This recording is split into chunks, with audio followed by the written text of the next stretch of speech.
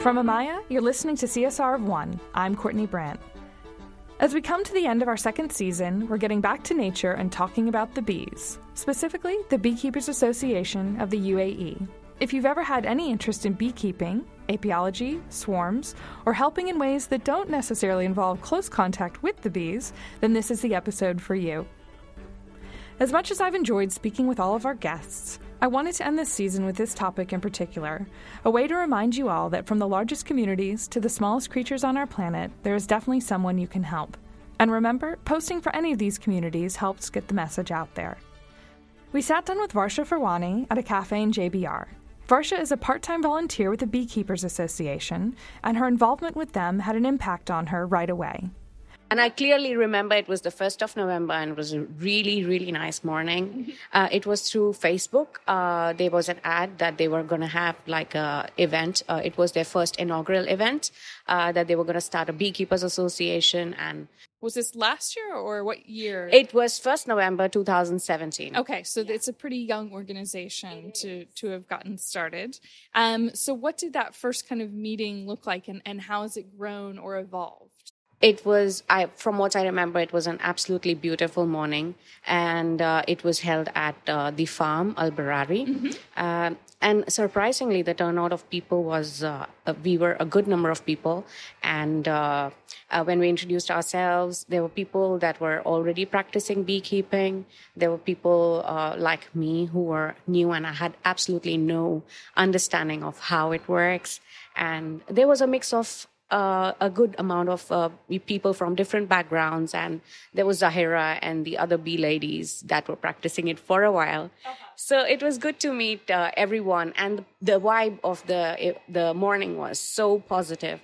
I mean, when I met Zahira, she was so passionate about bees. The way she introduced the beekeeping and the beekeepers of her association, it was just like, wow, it was like, it made me want to join the association and be part of it. So it sounds like there's a lot of different levels or ways to be involved. You're involved on a more kind of social side, not an actual, are you an actual beekeeper? I intended to join as a beekeeper, but my work and my little one at that time took most of my time. So I volunteered in a way with my time as much as I could, like as much as I could contribute. So what I ended up doing was most of the back end, admin, helping out at the events. I had an opportunity to take up the course, but again, I had time commitments and I couldn't actually, commit my time to the course. Volunteer, come to one of the organizational meetings, knowing nothing. And you can do, is it a training? How do you get to go through the process of becoming a beekeeper? Okay, so there are two ways you can be a part of the organization. One is to become a member of the association, which is only open to the beekeepers. And the other way is to become a friend of the association. So I fall into the category of friends because I'm not a trained beekeeper and I'm not intending to become one. Yeah. So these are the two ways you can be part of the association. And to volunteer, you can pick up what you would like to volunteer. Like you can either volunteer as admin or social media, handling the accounts and things like that. Is the honey or any products, are they like a ripe market, or where is there any place where the public, I guess, can interact and maybe support from a monetary standpoint? From monetary standpoint, the association collects money from the membership money that comes in. So when you become a member, you pay a fee of 150 dirhams. So that goes towards the funds. Okay. Yeah, the funds in educating people about beekeeping. Also, the money that comes through the courses that people take to become beekeepers, that money goes also towards running in the running of the organization. So another way is people donate money or adopt a hive. I love it because I volunteer at Canine Friends and we have Adopt a Kennel, but I kind of like the idea of like my money is going to support a lot of little insects, which are vital to basically everything. Yeah, for the nature. Yeah, exactly. So yeah, these are the ways that the association raises money for its upkeeping and for its maintaining the hives and everything. So you could have one. Do you have to have kind of like a person who maybe lives in a villa or an apartment? An apartment seems a bit off, but you would be a villa maybe owner, and you could start a hive that way. You could do that. It all depends on, there are no UAE regulations on whether you can have a hive or not. There is a gray area. So you can go ahead and do it, but you need to have the permission of the developer that you're living, which community you're living in. So you need to get permission, because a lot of neighbors don't agree with the... Yeah. What, I guess, is the most interesting fact that you've learned about beekeeping as a process or bees in general? They are, of course, I knew that they were vital to the, natural ecosystem and how they are important for pollination. And I learned how bees are different from the wasps, how to differentiate them, and they're of course not dangerous. Your first instance when you have these swarms in people's houses, their reaction to the swarms is like, oh my God, a friend had one post the other day, and she called, of course, the beekeepers, because I think some people want to just throw gas at it or something crazy, and it's like, they're swarming for a reason. They need a new home. There are professionals who can deal with this. Don't get too excited, call the right people. And so could you call the Beekeepers Association if you found a swarm? Absolutely. Yeah. So the major part of my work was actually this, to handle and coordinate the swarm removals. So we had a part of volunteers that would be removing swarms from people's houses. So I'm making a face right now, which is like, yikes. Because when you see a picture, it's really intimidating. I will take my dogs at K9 any day. So I think the volunteers that do this, oh my goodness. I totally agree with you. And this is the general reaction of, people dealing with swarms or even hearing the word swarm.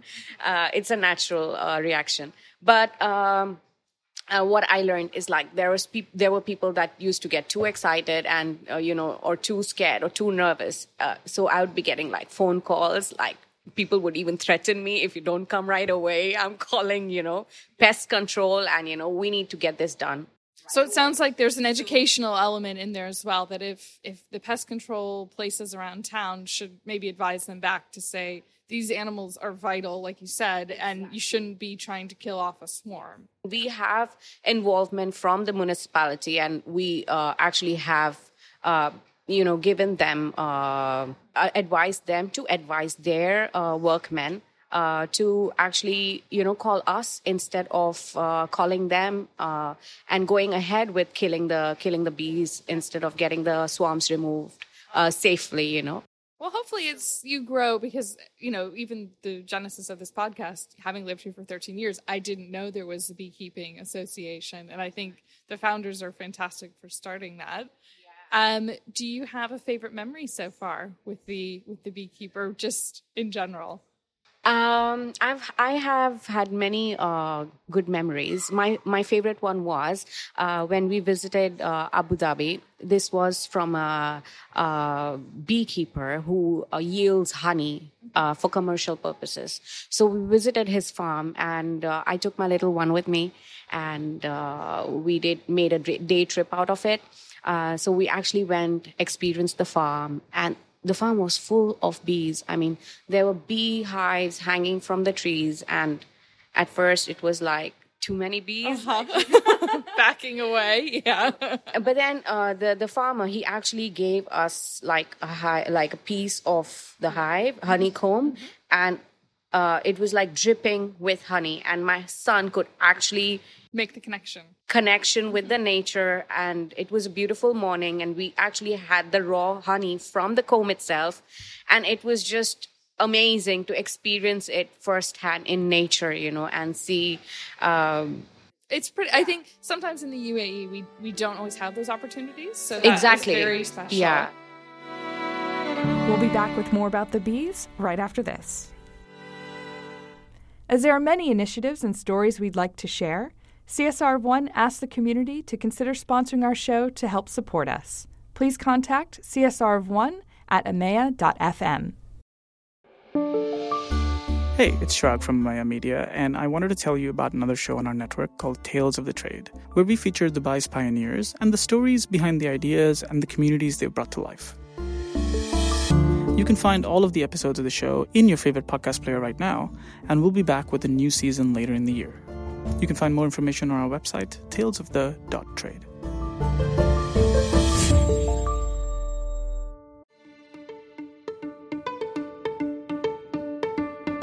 Welcome back. You're listening to CSR of One, and today we're talking with Varsha about the Beekeepers Association of the UAE. She told us about the founders and how the organization has grown in partnership with the government and others. She also told us about how important education is. Definitely, we need to educate more people on beekeeping and the bees. So we are really looking forward to graduate as many people as we can. If I want to take the course and graduate as a beekeeper, how long would that take? It's a 6 weeks course, and you are asked for a time investment of 2 hours every weekend. So, yeah, about 12 hours. That sounds doable. And then at the end, do I graduate and I get my own hive? Certificate. And yes, you can start your own hive, and you get help from the association to actually have hands-on experience with your hive. You can actually leave your hive at the sustainable city for a fee, and you can come in and... So it's like a weird kind of pet at the end of the day. This is my hive. I like that, though. Sustainability. I need to move out there, basically, is what I've come to the conclusion.